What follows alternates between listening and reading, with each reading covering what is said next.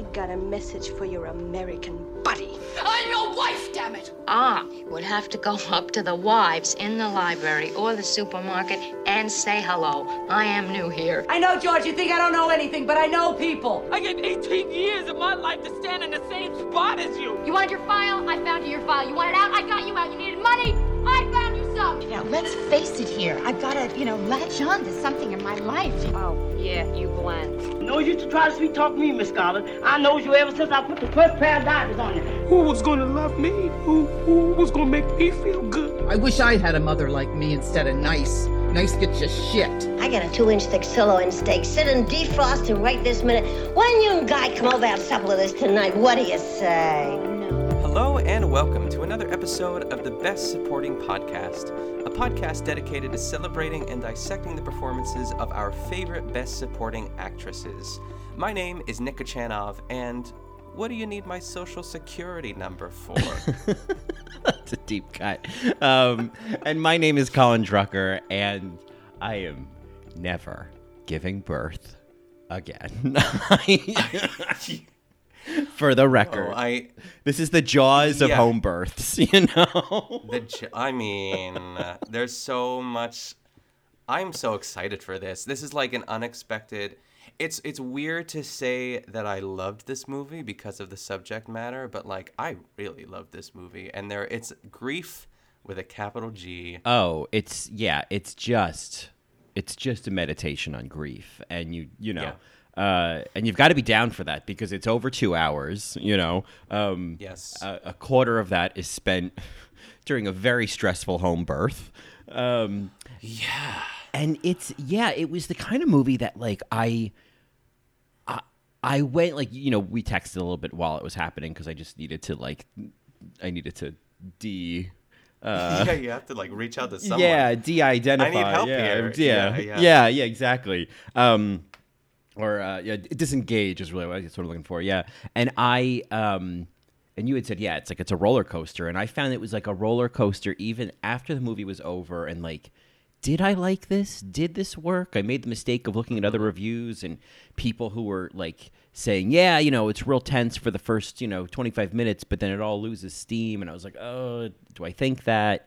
And then I slept on it. And then I watched some scenes again this morning. And I was like, this movie it's called Pieces of a Woman, and it's a sum of its parts. It's an ironic title because I think this movie is very much a sum of its parts. And when I break down the parts, the subject matter, the women, the acting, the cinematography, the number of single continuous shots, which I love, and just kind of like the approach to a story that like I've seen before. I've seen it on Lifetime. Like this isn't necessarily like an original plot.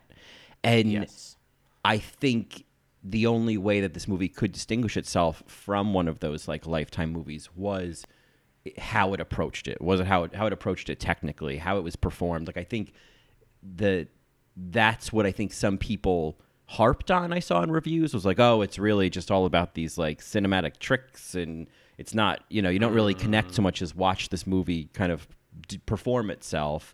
But I ultimately, that's what I liked about it, because if it didn't do all those tricks, if it didn't have all those single takes, if it didn't have all those surprising notes or unresolved moments, it would have been a little bit forgettable. Yeah. Do you think by you saying this movie is the sum of its parts, is that like a coded way of saying... And like the category of performances too, that the performances outshine the movie a little bit? Because I know there's like a lot of, especially in the realm of like award season too, like a lot of times you get a really great performance from a not so great movie. But I'm thinking of that question as I ask it too. Go ahead. I think I do. I think that's, and I guess it's like, if I wanted to revisit this movie, what would be the reasons, right? Like there's some movies, it's like there's some movies that are so perfectly made, like A League of Their Own. I go back to that movie again and again for 100 reasons, but like, and it could be any one of them. I want to experience, the performances again. I want to experience the score again. I want to experience the montages. or just, you know, whatever, just the emotions of it. You know, and then there's other movies that I watch where it's like, oh, I just want to watch that performance again, you know, and I think Pieces of a Woman is something that I don't think I'll revisit the home birth sequence ever again. I think it's just too stressful, no matter how technically, you know, exquisite it is, you know, in terms of a single take. But I will absolutely always go back to that you know, dinner sequence at Elizabeth's house, like again and again. That to me is honestly like, you know, I can't believe it took almost 6 minutes for the expression set piece to come up in a discussion of Pieces of a Woman. But that is the set piece that I would revisit again and again because of Vanessa Kirby and Ellen Burstyn's performances. Yeah, I agree. It's like even after, like, right now, because I watched this on, what day is it today? Today's Tuesday. I watched it on... Today's Wednesday. Yeah. I watched it on, well, technically it's Thursday, Waka Waka, but when we released it. But it's... time is a construct. I watched this... I know. I watched it on Monday night, and I'm ready to go back. But I agree. I don't think I'm ever ready to go back to the birth scene, but I am ready to go back to the aftermath and just watching again... I just think this is a movie that you can kind of, whether it's like something that the director is giving us, like from a sort of thematic, sort of, you know, technical standpoint, or just the performances themselves. There's more depth and stuff to sort of mine with each of these characters too, because I'm fascinated by, at most times, I dare I say, quiet representations of grief. Like everyone is suffering on their own, which is like typically how grief goes, you know, like everyone has their own journey with it, but they're all sort of suffering separately and sometimes, you know, Shia LaBeouf is like trying to communicate. I mean, I'm getting into it too, but I'm kind of excited by the idea of going back and watching it again. Not that this is like a let's watch Pieces of a Woman on this lovely Saturday, but just from like a what else is going on in this movie? Because the first time you're just like, it's like you kind of are coming down from that birth scene the entire movie. And so I get why someone would say it loses steam. But for me, I texted you, Colin, and I said that Marriage Story wishes it was this movie. And I don't know if you necessarily agree with that, but there are similar notes besides like the actual tragedy that happens in this movie, the disintegration of a marriage and what that looks like. And for some reason, I was far more invested in this couple than I was with like Adam Driver just screaming at Scarlett Johansson in an apartment, you know, by a ficus. Yeah, I right, just, like, right. It makes you wonder, even like the flip flop of like, I think, you know, I wonder what if we took that infamous scene in Marriage Story, that big fight scene where he punches the wall and all that stuff, which I think is, you know, a real highlight of Marriage Story, and I think Adam Driver and Scarlett Johansson are great in that scene. But to your point, it'd be interesting to see Vanessa Kirby and Shia LaBeouf like do that exact same scene, because I think some of it was in their performances, because I think like with Marriage Story, I always felt like I could see the script as well. Like I could see that these were lines. Yes. And I could see that these were moments that were being created to say something in bold. And I think the performances certainly inform that. And I think whereas Pieces of a Woman, if Marriage Story, everything's in bold, Pieces of a Woman, everything is in like italics, you know? Yes. And including the performances. And I think that subtlety was, you know, yes, it had less energy, but it was more realistic and more nuanced and kind of more interesting to re-explore. And I think as a whole, Pieces of a Woman, that the disintegration of their marriage, it was, we were being shown way more than we were being told. Like we were being shown that he was, you know, hooking up with Suzanne and she was flirting with some guy at a club and that medicine ball scene, but we don't get like a big, like, you know, knockdown, drag him out scene like we do in Marriage Story between the two of them. We don't get a big exposition-filled fight, you know? Yeah, which I thought that I wanted it, but in a way I didn't need it. It's like the actual tragedy was that explosive. Like, I don't think I could have. It's like, how much do we want to talk about that scene, Colin? Because it's like There's not like a spoiler, but there is, like, the way that it does happen. I don't know if I want to share it. You know what I mean? Like, yeah. Because there are a lot of. Go ahead, answer that. You were answering, and then I just talked over you. Go ahead. No. I agree. I think that's actually a really good point. Is if you haven't seen Pieces of a Woman, trying to describe this first sequence, which there's a couple opening moments. We see Shia LaBeouf's character at work. We see Vanessa Kirby's mother, or Martha's mother, buying them a minivan, and they're just kind of like setting up the pieces of their lives. But then that evening, they're at home, and she starts to go into labor, and it is a continuous 20-minute take of this whole sequence of her going into labor, and their normal midwife is unavailable, and so they call this woman Eva, played by Molly Parker, who I adore. I think she's just... Yeah. I feel like I thought I saw her in other... She's been in a ton of stuff, and I thought I had seen her in more things, but I think I've only seen her in a few things, but, like... She's an actress that every time I see, I'm like, oh, she's so, like, she makes such great little choices. And then we go through this whole sequence of this home birth that then goes terribly wrong at the end. And it's one of those things that as you're watching it, I think even though it's not going to end well, there's something about going through that sequence, not knowing every beat, that I think is important. Yeah, it's like the when of it all is really something that I didn't expect. Like, I think that's like outside of the movie, everyone knows what happens, but when you're in the movie, you don't know how or when it happens. Like, and I was actually quite surprised. I think it's like safe to talk about everything except like the actual maybe like last 2 or 3 minutes of the birth too, but like there are so many sort of red herrings along the way, if you want to call them that, of just like, okay, this is definitely when it happens. And I loved that they did that, and I thought that was a really clever, cruel also in a way as a viewer to experience, to like watch these first 25-ish minutes of the movie, because I thought it would be 10 minutes max. Right. And we're done, and then we move on to the rest of the movie. But it goes. You just don't know. But you do know and you don't know. And they're like, and when watching who's realizing it first, like, of course it's Eva. But then, like, talking to Shia LaBeouf, and then, like, watching him trying to be calm for Martha. I love that her name is Martha, by the way, because it just gives me, like, Who's Afraid of Virginia Woolf vibes. I love that. Yeah.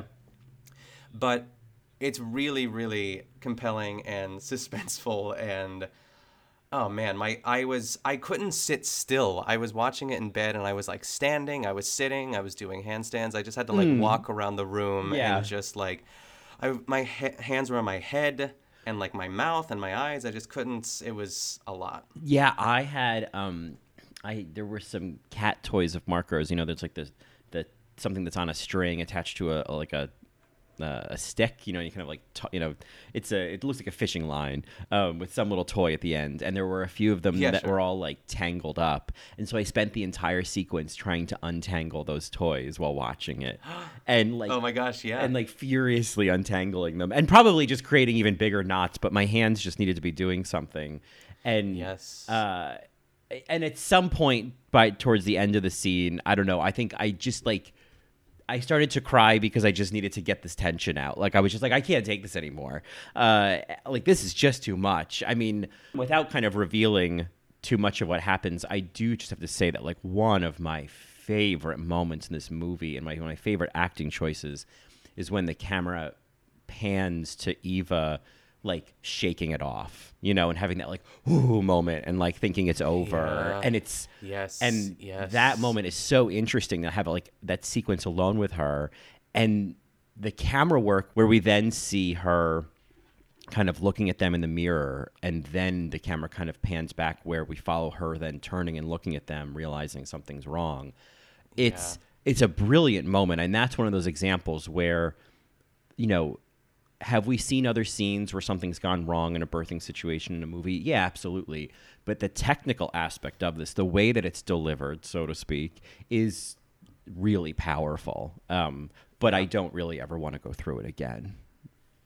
Yeah, I don't need to. We've put in the time. Yeah. And I'm ready to just celebrate the other, specifically women, but performances of this movie too, which I guess we can get into. Yeah. I'm excited to talk about these women. I think it is safe to say that Ellen Burstyn is a hard one to beat for BSA of Pieces of a Woman. No. Yes. There are some great women in this, but like there is that monologue. There is that moment where I was like, oh my God, I cannot believe this is happening right now. Like 88-year-old Ellen Burstyn. 88, Isn't really? that crazy? Really? Yeah. I did not know that. First of all, before I even say this sentence, like, I am so glad that they cast her in this role too. Like, it just makes sense and you buy it. But there is like probably a 50-year age gap between Vanessa Kirby, maybe even plus. I think Vanessa Kirby's like 32. So it's an interesting casting choice, just like for the sake of like, did this mother have her daughter when she's like 50 something? Right. I was thinking that too. I am fine with it at the same time because it adds complexity to this story. And there's something about, it's like, do we want to save it or do we want to go into Ellen? Do we want to talk about like Sarah Snook and Up? Like, where do you want to go? Let's, I think at the very least, let's start with Vanessa Kirby since she is, getting a lot of buzz and I think she's got some stiff competition this year in terms of the awards, but I think she certainly, is a worthy contender. Were you familiar with Vanessa Kirby before this at all? Have you ever seen her in anything else? No, but I know she was in The Crown. The Crown.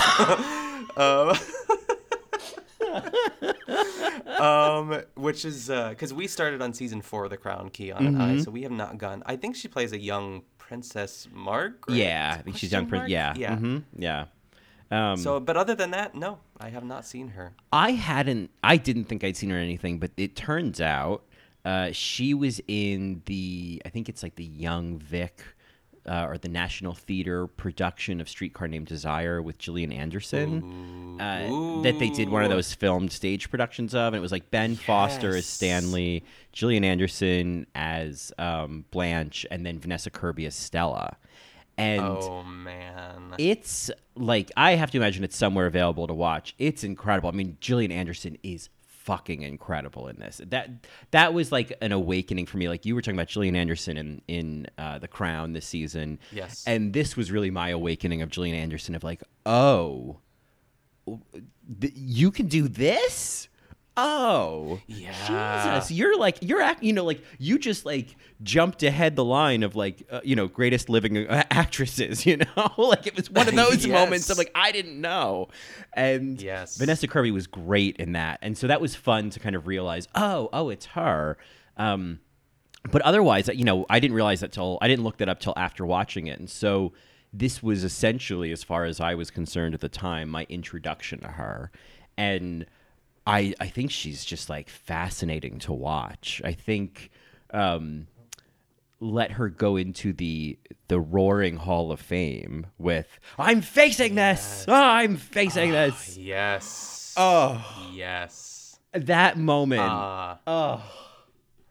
It's great. She has a growl. Yes. She has like I think that the register of her voice and how low it is really adds to like everything that she has to do in this movie. She's like an actress with a capital A. Like she is like the Cate Blanchett, like young Cate Blanchett sort of vibes. Yeah. Oh yeah. I hope that this continues to just propel her into like that level of roles, because she's fascinating to watch. And it's hard because she spends a lot of this movie in that sort of like numbed out grief state, which can be you have to really like settle in for that, because it's not very bombastic. It's a lot of like messy hair and looking depressed, Yeah, but even when it is messy hair, she's still like beautiful. I'm like, this looks like she's straight off the runway. Oh God, yeah, right. I know. For what it's worth. Yeah. I feel like she looks like drenched in grief. Like it's like when someone has been crying for so long that there are no tears left, but you still have to go back out into the world, and it's like that is her sort of like baseline. Default is the word yeah. I'm looking for. Default, yeah. And just kind of watching her, like, I love, because those are the little things about losing, whether it's a loved one and specifically like losing a child, is like you have to go out into the world, you have to walk by playgrounds, you have to be on the subway, you have to see kids, and you are constantly reminded, and then you are also, you know, bombarded by your mom's best friend at the grocery store who's just an idiot. But yeah. I also love that like archetype that they were presenting to us. Right. Who is she? I was like, that's who I would play. Yes. Exactly. Absolutely. Your mother told me everything. How are you? That hug. Yes. I really, I mean, again, I think that Vanessa Kirby's got some like stiff competition award season wise, but this is a fantastic performance. And I think, you know, going back to that 20-minute home birth sequence, like the emotional weight that she has to carry in that scene, like the physical work that she has to do, like there's, you know, watching people in labor, well, I guess it's really mostly women, in labor in movies, like there's always that sense of how accurate is this? How performative is this? And I really got the impression that this was meant to be as realistic as possible.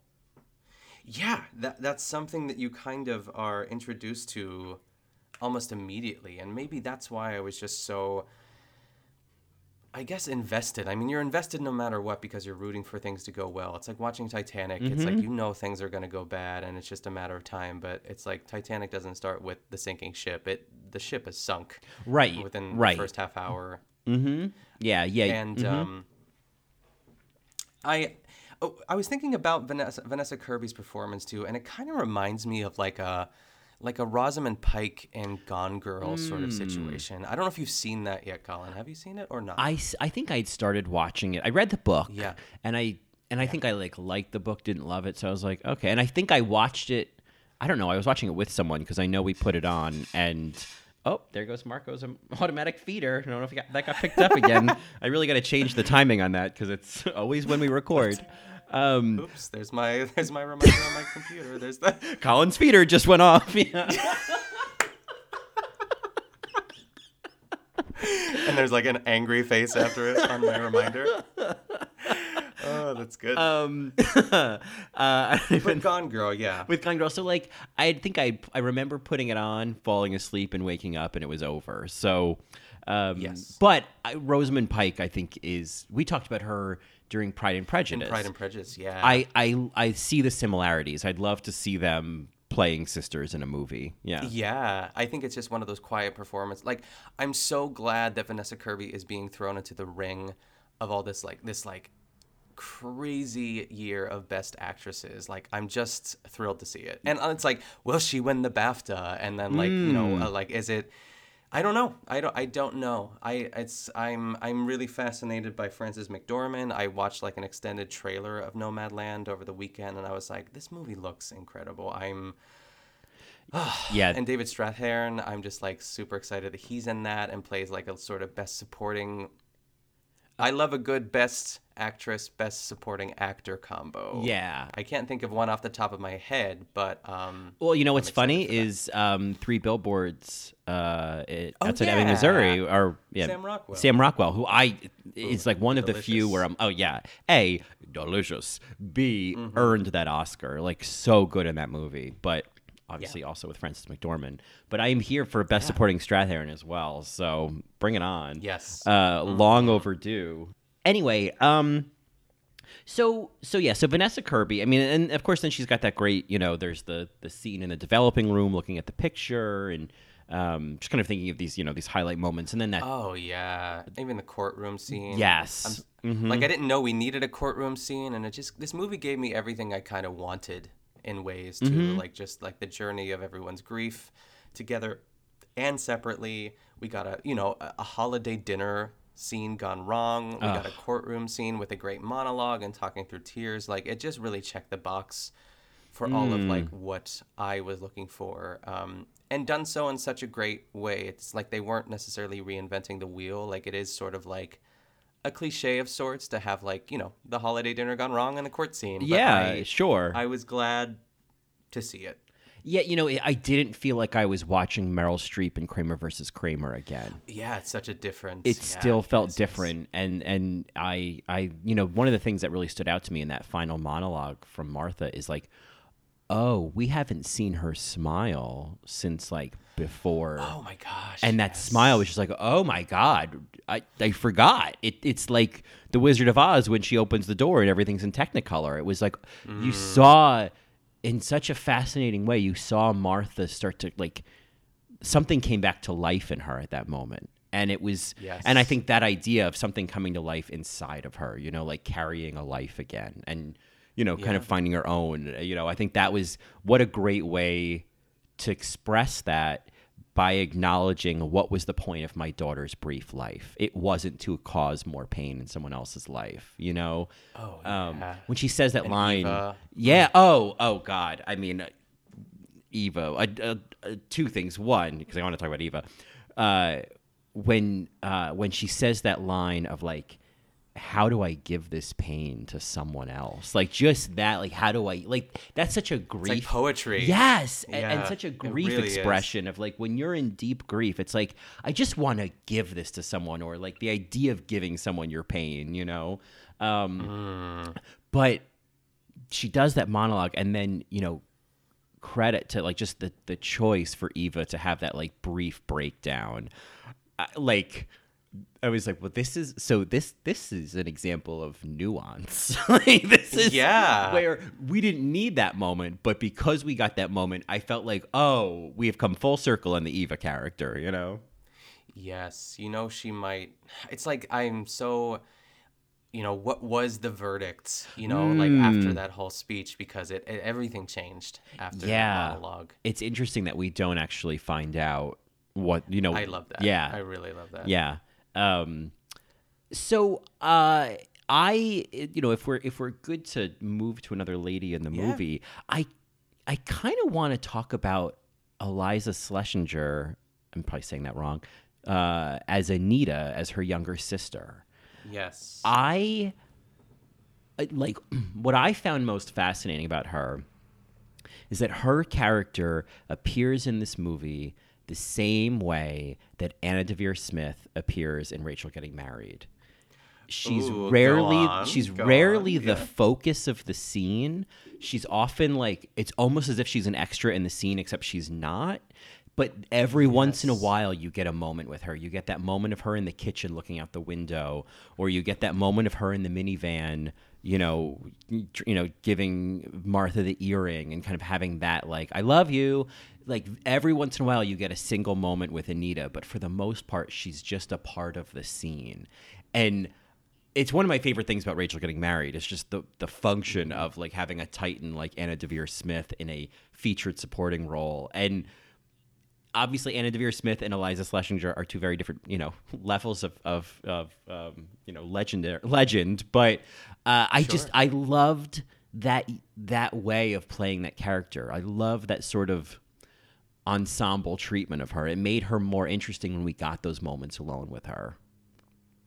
Yeah, it's interesting that you're now comparing. It's like it's not a direct comparison to like both of the movies, but there is something, you know, Rachel and Martha. Mm-hmm. Although suffering from different sort of, you know, mental health issues and then like this tragedy too and then everyone around her, it's kind of like, and yeah, I do like that a lot. One of my, this isn't my favorite line, but like I almost use this as my intro, is where Eliza just like, what's her name in the movie? Her name is Anita. She just like kind of pops in and says, you need therapy, and then just leaves. Yeah.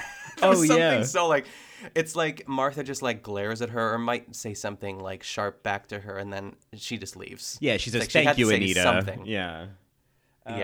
Yeah, and that was, I mean, that was kind of at the sort of the tail end of, I mean, everyone talks about this 20-minute take of the birthing sequence, and absolutely, it's incredible. But most of the family dinner scene is one continuous shot as well. Yes. And it kind of starts with, I don't remember the exact moment it starts, but I think it starts with Elizabeth kind of doing I'm doing a lot of staging, you know, and doing the whole staging moment with the pillow on the chair. I loved that though. I was love like, please that. Keep going. Right? It was Yes. so sweet. But from then on, there's no cuts. There's no cuts until like that close up where she says, I'm facing things. Yes. And it's fascinating. And I love the way that moment with Anita plays out within it, because it's moments like that where I'm like, you know, the choreography of this scene, the choreography of that moment, the timing of that moment. You know, I always think with these long takes, actors in theater are like, oh, wow, you acted for 2 minutes straight without a single cut. That's incredible. Yeah. It's like, have you ever done King Lear, you know? But but the thing with this is like, it's remembering that, yes, it is continuous acting, but it's also all of this choreography of the camera that like kind of makes it all, like everything has to happen on a very precise clock versus on stage where there's, I think, a little bit more fluidity, you know? Yeah. Oh, absolutely. And I think one of the, like, I don't know if you caught this, you probably did too, like the little tiny nuances at the very beginning of the movie too is when they were buying the minivan and Sean is Shia LaBeouf's character. Mm-hmm. So Sean and Martha are talking and Martha says something about like, she doesn't say this, but there's something, I guess Martha says like, did you see that Anita was jealous or something like that? And Sean was like, what are you talking, like enough with that. Like, so there is a little bit of like sibling rivalry between the two, I think. Yeah. And we meet Anita's boyfriend later, who sucks. Oh, He's like the yeah. worst. I know, So right? it's just, yeah. It's like, this is it's a couple that interesting 'cause- bickers all the time, you know? Yeah, but like I think of like Ellen Burstyn because obviously she's not a fan of Sean, but is she a fan of Anita's husband too? Like, is he like the better option? Like, just because he might have like a solid job? Like, I don't know what he does, and I don't really care. Well, because he's just there to like, yeah, go ahead. He works at the used car dealership. Oh, that's right, he does. Yeah. Yes. Yeah. So I think that's an interesting point that, like, you know, Martha and Anita come from money, but both of them are with, you know, more working class men. Yes, it's very true. That boyfriend or whatever he is, Chris. Yeah, he just like, I mean, that's it. It's also a classic moment in these movies where someone's having a conversation after the tragedy and they bring up something that, like, I mean, I do this all the time anyway. I'm like, oh, your mother died? Great. I'm going to talk about mom's dying for 20 minutes and I won't be able to stop myself, you know? Yeah. And so there's one of those moments that he's kind of responsible for. But it's like, without us being told it, he's so like that typical schlubby brother-in-law or whatever he is. Like, even hitting the vape pen before they go in the house. I'm like, oh, you're that guy. Okay. Yeah. Yeah, he's like dipping a chip and like he gets like the dip on the table. Yeah. Bringing it to his mouth. You know? Yeah, like exactly. He's like, whoop. Yeah, he's a schlub. Yeah. Yeah. But yeah, I found, you know, Eliza Schlesinger or Eliza. Sure. I'm somewhat familiar with her. I know she's a comedian. So it was also Yes. interesting casting to see her in this, but like, Yeah. But as sisters, I thought the casting was great. It made perfect sense. They looked and felt like sisters. Yeah, absolutely. It kind of felt like, it's funny that even though Merritt Wever doesn't have the same sort of impact in Marriage Story, but like sort of comedic actress being cast as the sister. Oh, that's interesting. You right? Yeah. And wait, who played the mother in Marriage Story? Who played? Oh, it was the woman from Airplane. Oh, Julie Haggerty. Yeah. Oh, that's so interesting. These connections, right? Like, there's a sister role, there's a mother role. Yeah. Oh, wow. That's interesting. Yeah. And the notes that they play, it's kind of like, again, like imagining Julie Haggerty as Elizabeth in Pieces of a Woman doing that monologue. I'd love to see it. Oh God. I'd love to see it. You know. And then I guess like Sarah Snook is almost like the Laura Dern. Yes. In a way. Yes. Wow. Yeah. I am. It's like, what is that? The meme of the guy with the red strings. You know. Yeah. Just like all these connections. Or my other favorite one is I call it the Brazilian math meme, and it's like that. Yes. The Brazilian math meme. So good. Yeah. I love that so much. So I am her right now. But yeah, so let's talk about Sarah Snook, because I'm not watching Succession yet, but I know that she is a shining element of Succession on HBO. Are you familiar with her at all? I watched the pilot of Succession, and I had my eye on her almost the entire time too. It's like she has, I think, 3 brothers or 2 brothers. So like I believe she is one of the few females in that sort of ensemble cast. So I know people love her too. So I was really excited to see her pop up. She plays the lawyer, we'll say. Yes, she's Martha's cousin. Yeah, she's Martha's cousin, and she's a lawyer who Elizabeth has hired to take on this case. Now, my question was like, isn't this a conflict of interest? But I didn't really, Yeah. I did, there's an actress named Samantha Morton who I thought this was at first. Their IMDb pictures look maybe similar, but I think you could see the similarity. But yeah, Sarah Snook, seeing her in this, I was like, okay, I need to take on the advice of everybody who said you really should watch Succession and watch Succession. So, if anything, if for her, I will finally watch it, but I also still need to watch The Queen's Gambit and The Americans. So yeah, there's so much. There's so much. Yeah. And there's, then there's old episodes of shows I've seen 1,000 times that I need to watch. So it exactly. Get in line, Yes. But I'm glad we saw some cigarette acting from Sarah Snook on the porch with Shia, or Sean, we'll call him. Yeah. I liked that scene. It's like, that's probably the where the meat of the role kind of lies, or where we see her the most, and just kind of watching her sort of like micro moment face journeys there, kind of deciding is this something I'm invested in? Because they both are kind of hitting it off a little bit, and there's but is it? And she ultimately decides to just say no politely and just walk away, and I'm like, good girl. Yeah, when he says, if only we had met earlier, it's a shame we didn't meet earlier, and she has that moment of consideration, and then she says something like, basically isn't going to go down that path of but, you can see him trying to kindle something, but it's also, she, despite some other decisions that she makes in this movie, she is smart enough to recognize, he is no different than the stray dog that has shown up across, on the sidewalk right now. How complicated is that? I would, And that's, I felt there is a lot of that symbolism, and I felt in that moment he was being the stray dog at her back door, so to speak, pawing for scraps. I like that. Yes. Oh, I didn't even. That's nice. That's a good catch. Yeah, I think this movie, it's interesting how there's a lot of hyper realistic moments, and there's this really heavy symbolism. Very clearly, this is not an American-made movie from just the leaning in on the symbolism. It's just, it doesn't feel like an American aesthetic, and I appreciate that. I liked how it's set in Boston, but it's filmed in Montreal and parts of Norway. So it just I kept thinking, shouldn't we just accept that this is set in Canada? Shouldn't we just say Canada? Because this is very Canadian looking.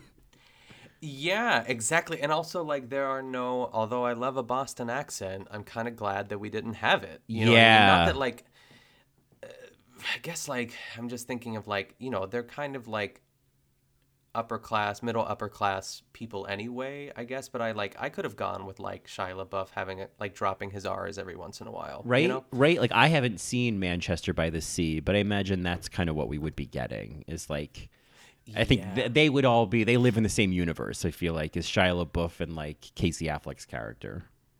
Yeah, and I guess that's unfortunately a really good segue, the tie between the two of them, because I know that we don't like Shia LaBeouf anymore. Something happened, but I don't know what happened. Because he was, and we can, it's the conversation we've had so many times on this podcast already too, is separating the performance from the actual, what's currently going on with them too. But all things aside, I thought he was great in this movie, and it's unfortunate that, a lot of stuff has come into the light recently, but there's something really terrifying about him, but also something really sweet and nurturing and in many ways more emotional than Martha, or at least outwardly emotional, after the fact too, that we get to see. What were your thoughts about Shia. Yeah, I mean, there is that separating the art from the artist. I think, in terms of if we're just looking at performances, if we're just looking at like the artistry of like an actor in a movie, yeah, I think he is, if anything, especially that opening sequence of him at work, I thought, he's, I'm forgetting that he's Shia LaBeouf. I'm forgetting, he's in the Transformers movies or whatever. Like, I'm forgetting all of that. Disney Channel. Yes, yeah. like forgetting all of that. I was like, wow, this feels like such a, someone he's doing like what Leonardo DiCaprio does, of just like diving, teeth first into a role. But I mean, there are so many talented actors out there.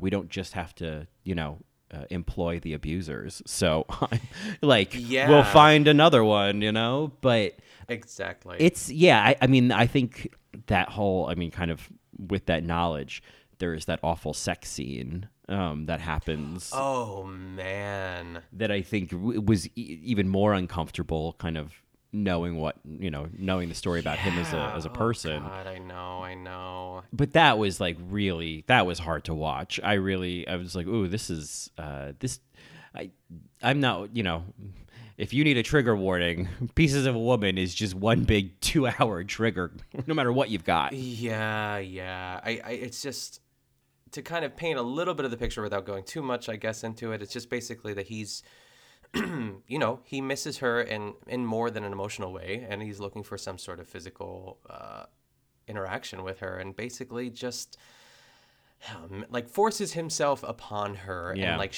but like really to kind of get through that, I was kind of just watching her. I was like, just keep your eye on Vanessa, keep your eye on Vanessa, to see her reaction, because it was just like, it's like you said, really hard to watch, and it went on longer than I thought it would. Like, I didn't think they'd even get to the bedroom. I thought she would have like punched him or something, like pushed him off and said like no. Right. But it was hard. It was really difficult. Yeah. And I guess this seemed realistic to that character, that like, Sean wouldn't manscape, because we do get, for whatever it's worth, the full frontal, we see the whole LaBeouf, and it's, a trimmer wouldn't go astray. Yeah, exactly. It does the beard match the pubes? I couldn't tell the difference from one to the other. Yeah. I also, it's like, oh, Colin, I laughed so hard when you sent me that GIF. Because the only thing you really texted me when you watched it was like after the beginning scene and then the exercise ball scene. And for those of you, like, well, I guess, like, let's talk about what that scene is, and I'll have you introduce it, and then I'll tell everyone what you sent me. I forgot what it was. Yeah. So it's so good. So there's kind of a dual moment where we see that they're straying from each other. He's hooking up with someone behind her back. She starts flirting with some guy at a club.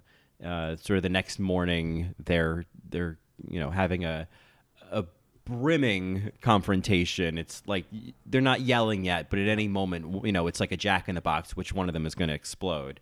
And he does, and he's like playing with this medicine ball that they had gotten, back during from Lamaze class and all that. Yeah. And he like just at one point just like throws it right at her face.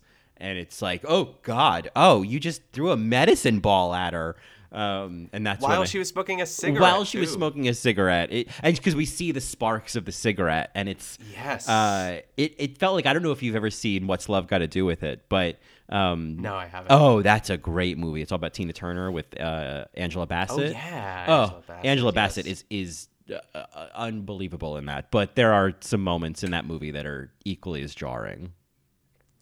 Yeah, it's such a it's almost comical the way that, and first I will say too, when Shia LaBeouf in that scene plays a great drunk. Like I said, he has that sort of like dark, brooding energy where it's like you're afraid of what he would do, and you're almost afraid, like, every once in a while when they do fight, that he would lash out or hit her or something. So the choice of like still choosing to like, kind of be violent with her, I'll say, and like, but like by throwing like an exercise, it's like, it's so perfect in a way because it's not, he shouldn't be doing that, but like it's, I don't know, it's like when it happened, I gasped first of all, and then I just like kind of almost like chuckled a bit, even though it's not funny in any way. It's just like, I guess it's just the size of the ball. Yeah, it's a surprising note. Whoa. Yeah, because it is like in another movie with like a different scenario, someone getting hit in the face with an exercise ball would be a slapstick comedy moment. If this was, Will Ferrell. Lazy Susan. Yeah, Lazy Susan. Thank you. If this was, Lazy Susan, I would love that moment. And then after that happened, you sent me a text and you just said, he just hit her with a medicine ball, period. And then you sent, I mean, one of, I would say our favorite gifts of all time really is in Untucked in season 4, Dita Ritz and Latrice Royale. I think it's when Latrice's family, like what? No. It was someone else's family popped up on the screen. Yeah. I think it was Dita's. It may have been Dita's. Dita's mom. Yeah, but it's the close. It's not about Dita. It is about Latrice in the corner. Yeah, they're in the Gold Lounge. Dita is. It's the episode where Dita goes home because they're in those looks. Dita's got, she's sitting there. She's got this big surprised look on her face. Clearly, like there's a message from home on the screen. And then, behind her in the background is Latrice, and the shot just like zooms into Latrice just like sitting there slack-jawed. Like it's so it's incredible. Yeah, it's so good. So thank you for that. Yes. All that being said, I feel like for an episode dedicated truly, or really recognizing truly Ellen Burstyn in Pieces of a Woman, I think it is time to talk about Ellen Burstyn in Pieces of a Woman. Yes. So talk to me, what, like, there's that experience of seeing a BSA performance. You know what I mean? There's that like, oh, it's checking boxes. I'm hearing whistle tones. I think there's birds singing. Like that's my experience. What was your take on Ellen Burstyn in this? Yeah, Ellen bird singing. I was trying to think of it. It was terrible. Even as I said it, I was like opening my window to jump out. So yeah, it's like this category this year is not as exciting as we would like want it to be. It's so funny. The first 2 years of us doing this podcast were Laura Dern, and then eventually what will happen this year too. And I know there's some other people being tossed around for this, but I really think, I mean, only because this is fresh in my mind, that she's a front runner, dare I say, for Best Supporting Actress. Like, how great would that be? Yeah. But also, I don't know what can happen. Like, I know Amanda Seyfried is getting a lot of... I listened to an interview with her on it's Little Gold Men. I think it's the Vanity Fair podcast, and with Amanda Seyfried for just kind of promoting Mank, and she's really cool. Like, I really kind of turned a corner with her. It's like, not that like, because like the character she's playing in that like doesn't ever get taken seriously because of the roles that she was cast in previously, and this it's like life imitating art sort of thing. So like the story is there, and it's the young up and comer versus the veteran actress Ellen Burstyn. But beyond that, it's like, yeah, this is everything that I wanted out of her too. It's like there's something about the way that she talks. It almost reminds me a little bit of Katharine Hepburn a little bit, like the shakiness in her voice. Yeah. And the fact that we see these little glimpses of like Alzheimer's or even like some sort of dementia based situation going on later in the movie too. And like she plays, that fits her just like perfectly. And I went into this movie thinking that she was going to be the supportive, amazing mother that gets her through it, and I was pleasantly surprised / disappointed, but like okay with it all at the same time, that she kind of was a vessel for conflict for most of it, which the movie needs, and I was glad to see that too. But oh man, she's just great.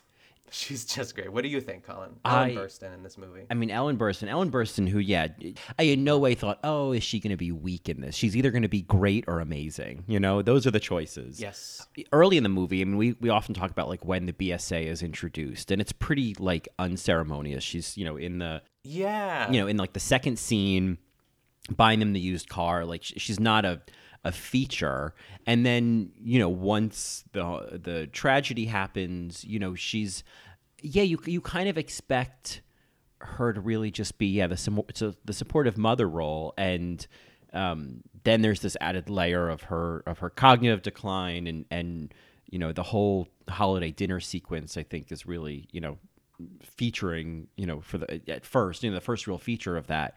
And there's a lot of like, okay, you know, I go into these performances like, oh, what is she getting the buzz for? Like, are there moments? Like, what does she do? Is it just Ellen Burstyn in a supporting role? And then we get that monologue. And I kept thinking, I mean, that was a scene that I watched just like my hands on my cheeks the longer it went on, because I was like, I can't believe I'm getting to watch this. Like, I can't believe I'm getting to see this and you're not cutting away. Like, I just kept thinking, this is everything I wanted. Yes, Colin, yes. In those moments in Network when we don't see Beatrice Straight's face, but she's monologuing, you know? But, like, this is everything that I want. Like, this is, like, I just couldn't believe, you know, like that when she gets to the line of like, and I lifted my head. In most movies, that's when the camera cuts back to Martha. But then it didn't, and we just stayed with her. And I was just like, this isn't ending. This is incredible. This is incredible. And there is so, like, to me, like that moment, it does remind me in some ways of Beatrice Straight in Network, in that we get, in a very condensed moment, we get just a ferocious display of acting that is so much more about the quality than the quantity, you know? Yes. What a gift that was. Yeah, I forgot that they don't cut away. Mm-hmm. It's what we've always been it's what we've been campaigning for. Yeah. Yeah, and there's so many. I mean, I could watch that scene over and over, and like the frowns in the details. Yeah, here we come. Absolutely, because there's, you know, the way that she'll, even these like tiny micro expressions when she talks about her mother taking her to the doctor. She has this kind of like, you know, and then she, you know, my mother took me to, like, there's this kind of way that she, like, it's these little turns in emotions that are informed by, you know, where her eyes are looking, or like these small changes in tone, and like, or like these certain like words or notes or like memories, like when she says like her mother stealing enough food to make milk, but not enough to make me strong enough to cry. And like her having to go there and say that and process that again, it's that we get to see Elizabeth, every single emotion that she's struggling with or expressing while saying this. It never cuts away. It is just a tight shot on her face. It's incredible. It's really the moment. Mm-hmm. It is the moment she wanted. And if we're really doing some, you know, Academy Award math here, if Vanessa Kirby doesn't win Best Actress, there are some instances, you know, I think of Viola Davis not winning for The Help, mm-hmm. and it going to Octavia Spencer. Well-deserved. Yeah. I love Octavia. I mean, would I rather see Melissa McCarthy win for Bridesmaids and have that historic moment? Maybe. Sure, but absolutely. Also, yeah. I know that Octavia is incredible and like really well liked and just an amazing person and actress too. And that was also like that movie itself was a moment, The Help. Mm-hmm. So I would love for that to happen to Ellen Burstyn. Do you think it's possible, Colin? I don't know if you know, like, and I can't really remember like who else is thrown in the ring for that. Maybe it's too early to talk about that, but I feel like I want to see The Father, and I want to see Olivia Colman. Oh God, that's right. You know, like that's the one I really want to see. Oh. Because right now, and I know there's another, I can't remember the name, but there's a movie about a Chinese family that immigrates to the U.S. and I think Minari. Yes, Minari. yeah. I have my eye on that too. Yeah. Yes. So I know there's a strong BSA contender in that as well. But okay. I kept thinking about, you know, there are, you know, comparisons if we're going to, you know, look at Glenn Close in Hillbilly Elegy and Ellen Burstyn in Pieces of a Woman. These are these two, you know, older women who have these haunted pasts that we get glimpses into, who, you know, are just bearing a lot of pain and a lot of strength and a lot of conflict, and are both just like going for it, you know. And I think I will say this. I think, I mean, again, having not seen the other performances, if I was given the choice between Ellen Burstyn and Glenn Close at this point, and I were to say which one feels like the BSA of the year between these two, it's going to go to Ellen Burstyn. Yeah. Oh man. And it's like, you know, it's okay though. That's it's fine. Okay. I don't want Glenn to finally win her Oscar this year at home on her ranch with her dog on her floral couch. For that movie, I want it to be, I need Glenn to get the moment at the Oscars that we all need her to have. I need the standing ovation. Yeah. I need the music to stop, you know, when she goes on too long, so that because she won't. She's Glenn. I need her to have all of that time. Absolutely. And for like a leading role, I don't know. That's the world I want to live in. So yeah, I am all for Ellen Burstyn, you know, who's won an Oscar before, who is a celebrated actress. I'm all for her to win it, or Olivia Colman, because they're like, I had my moment. I'm good, you know? Yes. Yeah, well put. I agree. I was thinking of Amy Adams, you know, last night as I was getting ready for bed. As you do. Yeah. Mm-hmm. And I was just thinking, like, God damn it, is Amy Adams going to win for something, like, stupid? You know what I mean? Is she going to have, like, Shakespeare in Love or A Marriage Story ending, you know, not ending, but like, I just think of that down the road. Like, I want everyone to win for something that, you know, that that at least you and I agree with. Right. Right. And at the end of the day, like, if they have an Oscar, we're happy. But I do want that sort of narrative. Like you said, Glenn has to be leading. I would love Amy to win for supporting. I don't picture her. Although I love her in leading roles, I will say, like, I just feel like it would be fitting for us. Yes. I'm like, so if the Academy can make that happen, we appreciate it. That would work for my reality and my narrative. Yeah. I really think that, like, I wouldn't be shocked if Ellen Burstyn, you know, was considered a front runner for Best Supporting Actress. I think that moment is, I mean, it's really just like the caliber of acting in that moment. I mean, in that shot, it was like, and you have Ellen Burstyn who just, like, the performance that she gave in that single take, that was probably like a minute, you know, is more acting than some people could, you know, will show you in an entire movie, you know? If we look back to, like, you know, during our Oscar days where we were just doing that and, like, the people that won for these performances, and then you compare it to this, it's like... Right. Like, is Laura Dern's office monologue that ends with, and that's just the way it is that really comparable to this? I know. And it's just, it was her year. It was her year. We'll always say it. We love Laura. We just wanted something different for her, you know? Sure. Yeah. It's one of my greatest conflicts is the extent to which I appreciate Laura Dern and the extent to which I didn't want her to win that Oscar. Yeah. I know. I also just want to mention real quick, too, just like there is a little bit of humor to Elizabeth as Ellen Burstyn. Ellen Burstyn as Elizabeth, excuse me. Mm-hmm. Like when she says, "What do you need my social security number for?" It's like that last little second of signing paperwork for the van or whatever that made me laugh. It just made me laugh. It makes me laugh. And then when Shia, a.k.a. Sean, calls her, he's like, "There she is, Liz." And she's like, "Don't call me that." Oh, yes. Yeah, when they get to the house, yeah. Or when Chris is going to make the salad, she's like, "Well, make it, don't eat it." You know, like she's like, you know who this woman is. Yeah, she's very charming as well. She has her moments where she's very charming. You know, they have that whole conversation about how, you know, she bought this van even though she knew I could, just to kind of prove, you know, something. And, you know, and I think that's so typical to read into all these decisions that the mother-in-law makes or things she says. And it's like, all of this is a plot against me, you know? And, and I think, you know, that's maybe 20% true, you know?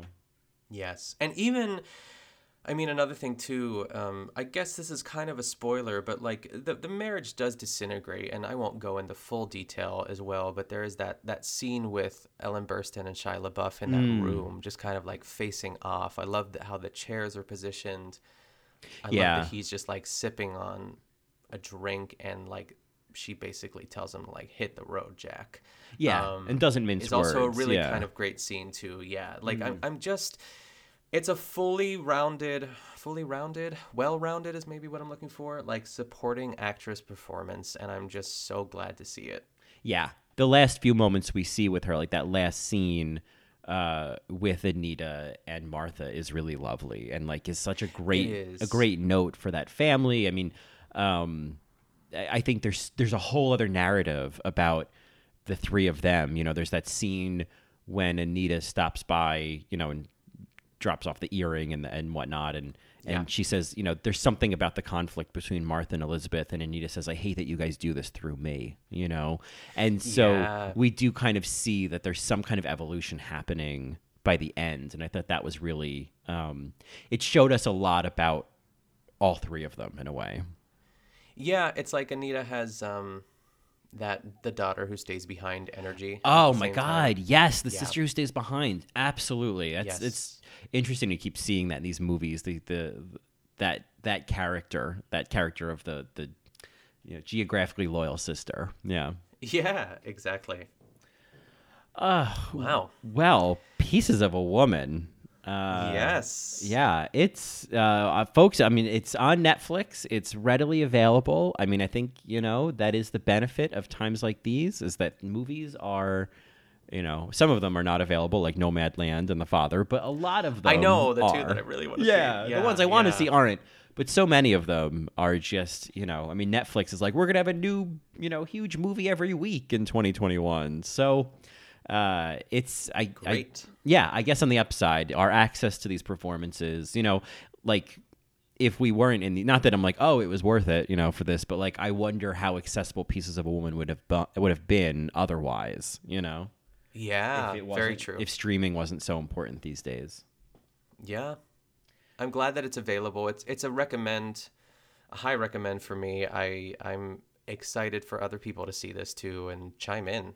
Yeah, I think it's worth seeing. I think, you know, that first that home birth sequence is stressful, but it's you know, it's stressful. It's supposed to be. Yeah, you know? There's no other word for it. Yeah, it is. I'm not going to sugarcoat it. Yeah.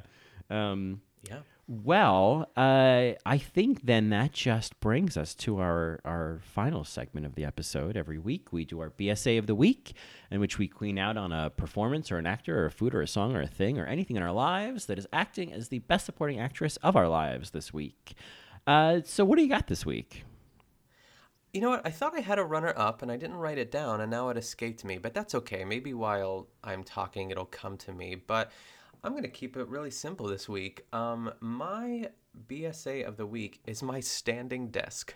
Oh, well... which is probably the most mundane, you know, seemingly simple answer to your question. But I don't know if I've ever went into I won't go into full detail with like my lower back issues, but Keon got it for me for Christmas. It was sort of like the big gift that he got me. And it's always nice to be excited about something in your workspace, I guess, you know, like even if it's just like a new coaster or something, because you know, we're all working from home, not all of us, but like when you are working from home, I would say like you just need something to get excited about. And I really have just been sort of literally up and down about it, because I sometimes would stand and then I'd get tired and then I would just sit, but it's nice to have the option, and it's really, really helping my back, which is just like, you know, an ongoing saga. But this morning I've been standing the whole time recording this podcast. So I'm normally that's not possible. And I think that's kind of a result of just kind of using it this week and last week and kind of building up that stamina. This is like such a boring conversation, but that is where I am. So a little glimpse behind the scenes. Desks. Yeah. This is how the sausage is made, folks. Yeah. Yeah. Well, you know, to ask the dullest question anyone's ever asked, do you have some kind of like mat underneath you to stand on, like a cushion, a support of some sort? You know what? What Keon does too.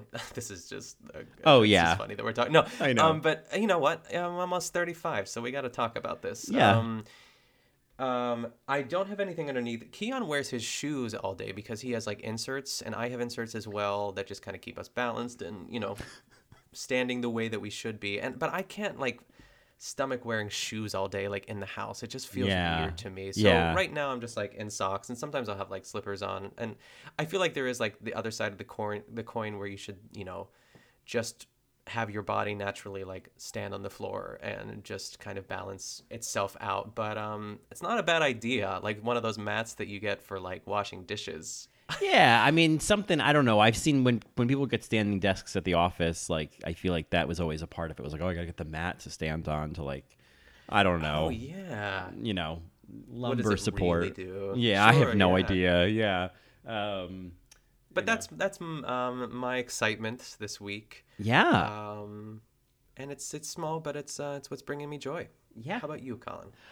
Well, I think mine this week, you know, as I've mentioned, I'm about to embark on a lot of new content, and I will probably have a lot of fresh BSAs. But I guess I would say this week, if I had to think of a real BSA, I'm going to have to pull from, you know, the All Right Mary universe. We are currently recapping season 13 of Drag Race. I don't know if you're watching this season. I'm not yet, but I think I might. I think I will, yeah. I came into this season with a lot of fatigue. I was just like, I think I'm kind of over this. And, you know, which is tough if you have a podcast that is best known for recapping it. But I really, my spirits were renewed this season. They've been changing up the format. There's a lot of really great queens, and in particular, the reason to watch is, especially if you've been watching Drag Race for a while, the reason to watch is a drag queen named Simone. She is, mark my words, this queen, if she doesn't win, she will at very least go to top 3 or top 4, whatever they do. She is, I have rarely, maybe not since like season 3 with Raja, have I known has it been so obvious so early on who's going to win the season?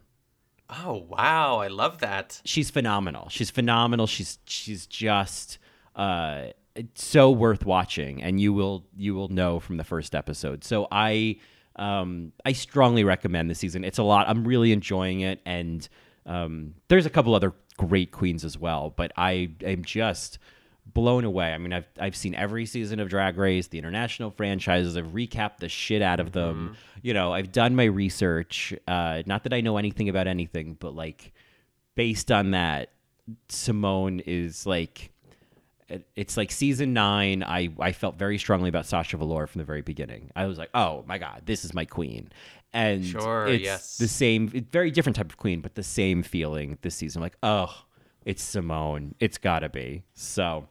Oh, that's really exciting. Yeah. So that's, you know, I think that's going to be my BSA of the week is Simone.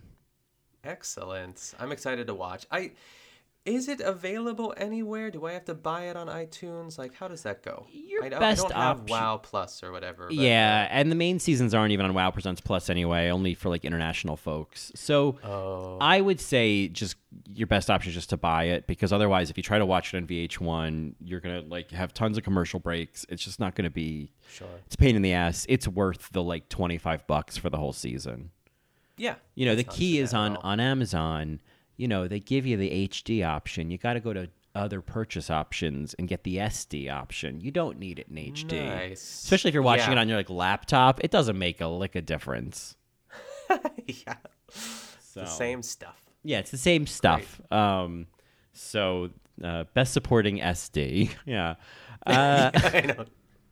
And that's actually our cue to get played off. I found out that joke was so bad, we're now being played off. So, so that being said, where can folks find more of you? They can find me on The Good Vanilla, which is my new Barefoot Contessa podcast, I will say. I hate saying recap, but it is sort of a recap podcast. It's a discussion of just episodes of the Barefoot Contessa. I'm having a blast. I'm excited for next week's episode. And I will very soon start to have guests on the show. I'm kind of mapping that out a little bit in my head. And you can also follow me on Twitter and Instagram at Nick Kuchanov. How about you, Colin? Well, of course, you can find more of me on the aforementioned All Right Mary, talking about the aforementioned season 13 of Drag Race. You can also find me on In the Details, a celebration of nuance, where I just put out my annual Nuances episode, which is, you know, a fake award show, but also a good highlight reel of some of my some moments from the past year. So, a good introduction to the podcast. And of course, you can find more of me on Twitter at Colin Drucker and Instagram at Colin Drucker _. And of course, you can get more of both of us in a best supporting capacity at BSA Pod on Twitter. And you can also send us an email at thebsapod@gmail.com. Feel free to leave us a 5-star review or rating and review. We got a couple more last week, and it was really exciting. We know you're out there. Yeah. It's always great to hear from you on Twitter as well. It's nice. Our best supporting listeners. Yeah, BSLs. Yeah. BSL. Yeah. Sorry, BSL. Yeah. I mean, I think that's a great note to end on. Yeah. Good luck, Ellen Burstyn. Good luck, Ellen Burstyn. And that, as they say, is that.